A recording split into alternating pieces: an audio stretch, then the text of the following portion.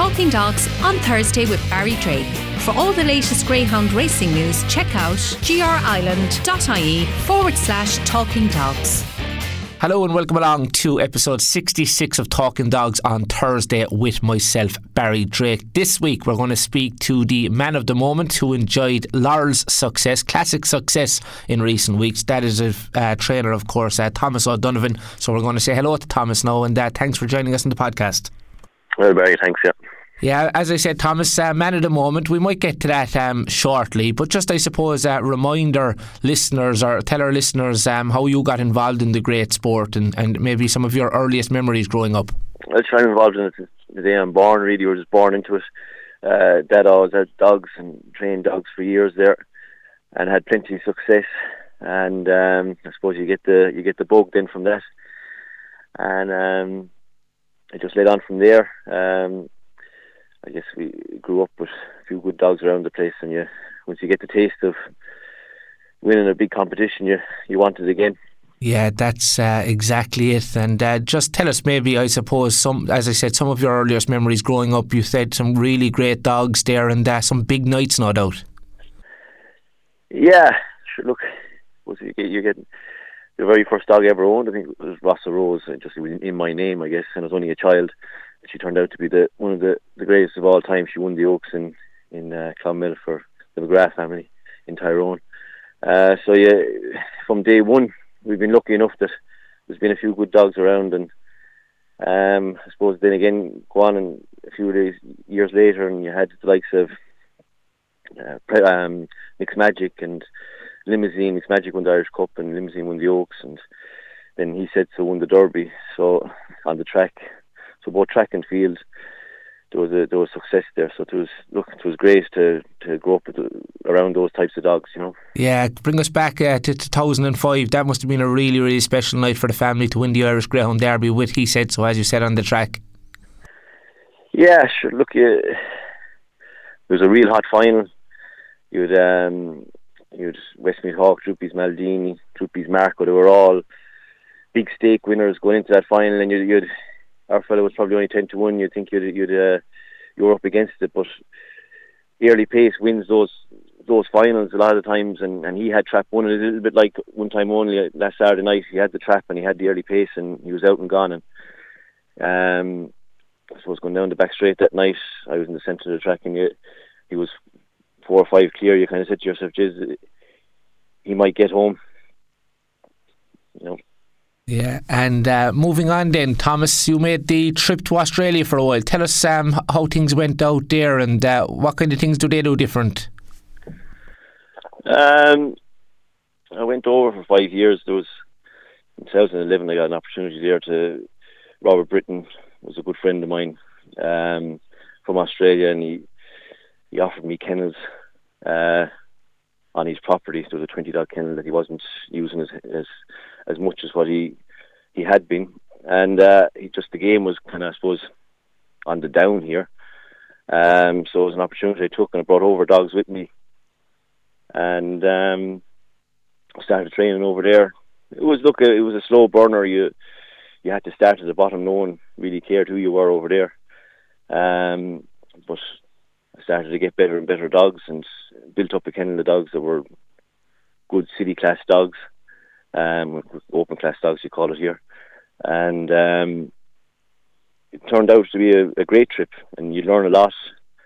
I suppose, look, at the end of the day, they don't do much different over there. The bottom line is to get the dogs fit and healthy and happy, and they'll race for you. But I suppose the biggest thing over there is the professionalism of how racing is presented, and you see that. I think a lot of people are noticing that now, even with social media now these days. A lot of people are watching the racing from Australia, and they're starting to follow dogs and trainers over there. You know, I get a surprise there when I go to the track. You'd hear people asking about this fella or that dog over in Australia, or who's he, or is that dog good, or what's this stake, or so there's a big interest now, even in Ireland, in the racing in Australia, and that's the way they present it over there. I mean, that's probably the shortfall we have here a little bit. We don't present it, the actual racing itself, that great.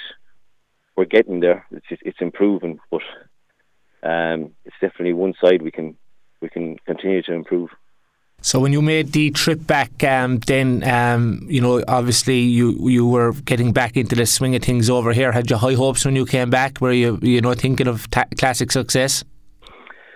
I brought back a couple of bitches with them in the mind to race them anyway, and really for breeding. They were just out of one of the best dam lines in Australia, and I just said I'll take a chance on them. And when I came back, I suppose it was hard to go from what I was coming from over there and the prize money that was involved to come back and go down on a dirty winter night running for €250. So I kind of stood back from it a little bit for a couple of years when I came back. I just said I'd breed the bitches, and I leased a bitch and bred her and reared the pups with the kind of intention that once all these pups get to the age of schooling and racing, and get back into it full time. Because the future was bleak enough even when I came back, because it was around the time of when Harris Cross was closing and there was strikes going on, and it didn't look great anyway. It wasn't a happy place anyway when you go into the track in Ireland 3 or 4 years ago. But I mean, look, things are starting to improve again now. So. And tell us, I suppose, that bitch, wasn't it, the Fernando Bale and Sweet Shadow bitch who went on to breed Epic Hero? That's right, yeah. She was one of the bitches I brought back from Australia. I trained her mother in Australia. She was a good bitch, Sweet Shadow. She was fourth in the launching pad, which is Group 2. So, look, you took a chance, didn't know how it was going to turn out, just bred them to the best sires and reared them as well as I could, and just see what comes out of it. And lucky enough, the litters have been good. The first litter was that Epic Hero and Priceless Jet litter, and then her sister, Miss Minnie Marvel, bred the litter with Pierno and Miss Minnie Moll. She was in the final of Limerick Oaks. So far it's going good, but I mean, doesn't mean to say that it'll continue like that. And what was it like to go on and, I suppose, finally win that classic, win the Ledger, in Limerick last year with Epic Hero? Because obviously, look, your father had enjoyed so much success, and I think there's always, I suppose, a bit of pressure on then to deliver on the big nights. But to finally win that big one when you came back, that must have been an unbelievable thrill for not just yourself but all involved with your kennel. Yeah, look, sure, it was brilliant for everyone. To be honest, it came quicker than I thought. I had a bit of a plan in my head with these bitches coming back, and even leasing a few bitches when I came back here to breed and to produce good quality dogs. And it probably I didn't think it was going to all happen in the first litter that you start winning classics. So it came probably sooner than I thought, because to me it's only just the start of what I wanted to do. Like there's daughters now, and there's of those bitches, and they're still breeding. It's just that Ledger win probably came a couple of years sooner than I thought, but you take it when you get it.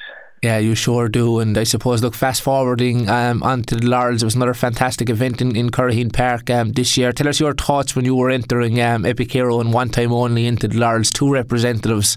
Were you hardly dreaming of success that early, were you? No, look, Epic Hero, the only reason I kind of put him into it was he knows the track well, and he was just he'd been off all year with injuries and different little problems, and he was fresh, and I just said we'd take a chance with him, put him in. I knew the track was a bit sharp for him and that, but look, I said it might be a decent preparation for going on to the Ledger.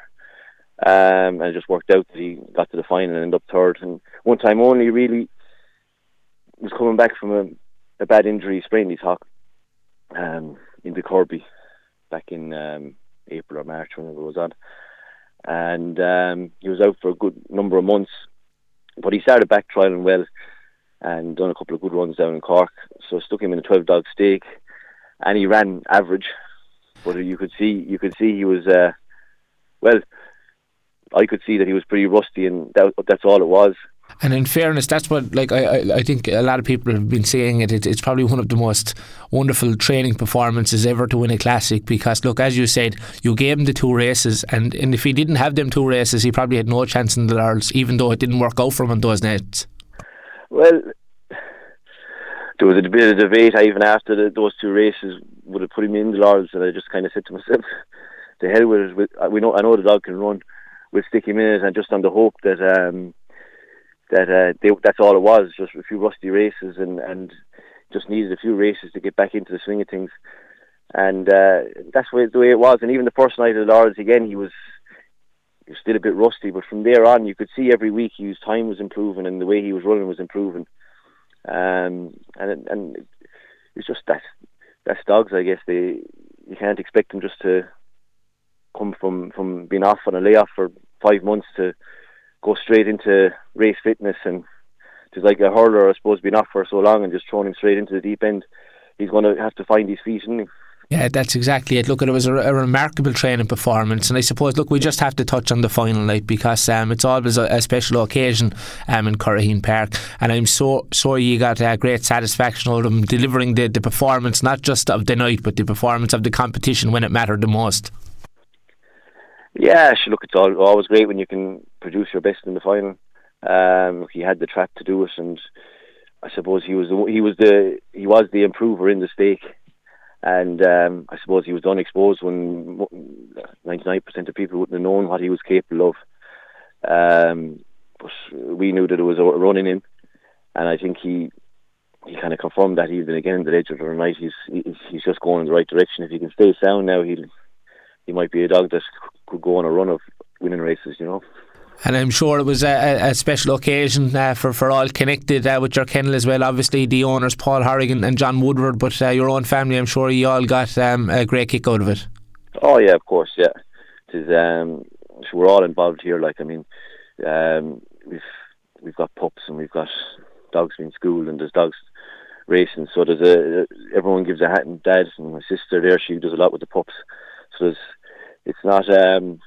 You can't do it all on your own, anyway, that's for sure. So does it? That makes it all that more sweeter when it's kind of, you know, a family operation, doesn't it? Yeah, of course it does. Yeah, of course it does. Yeah. And as I said, look, he confirmed his form last week. So look, you'll have high hopes going forward over the next couple of weeks again. Touch wood, Thomas.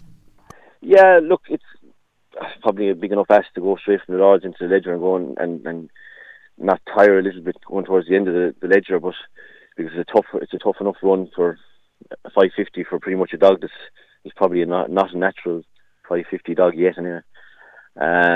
But we just said we'd stick him in while he's running well. We'd put him in, and once the Ledger is over, you're kind of coming into the winter. There's not much going on till probably next year, next March or Easter Cup time. So he'll be lying on his back for a few months after this. So we just said we'd try and finish out the year anyway because he's been off long enough. Yeah, exactly. All sounds very good. Look, we're wishing you continued success with him. And just an update on Epic Hero. I think I heard on social media last week. He's okay? Yeah, he's fine. Not a blemish on him. I don't know how, but he came away too good, and he was actually in a position to he obviously likes Limerick because he was really running, but he just got clipped and he stumbled and tumbled over twice.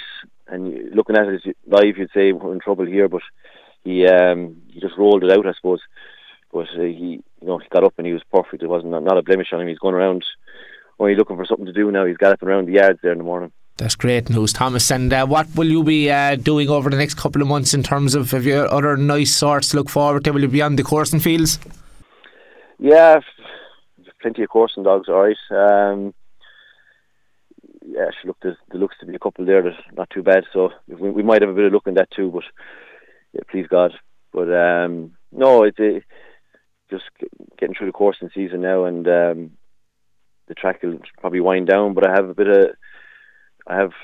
another litter, a couple of litters coming through that are 13 or nearly 14 months old now. So that's what we'll work on there for the winter, just to get them up to scratch for next year, and hopefully there's something in them as well. Who knows? Is the door always open for a top class dog, Thomas? Of course, yeah. There's always room for them. That's the job. Look, it was a fantastic, Laurels. Congratulations on that wonderful success as well. One time only treated us to some terrific performances over the last couple of weeks. We certainly enjoyed it, and we congratulate yourself and your family there as well on your success again. And no doubt we'll be talking again in the future. Yep, no worry. Cheers. Talking Dogs on Thursday with Barry Drake. For all the latest greyhound racing news, check out grireland.ie/talking dogs.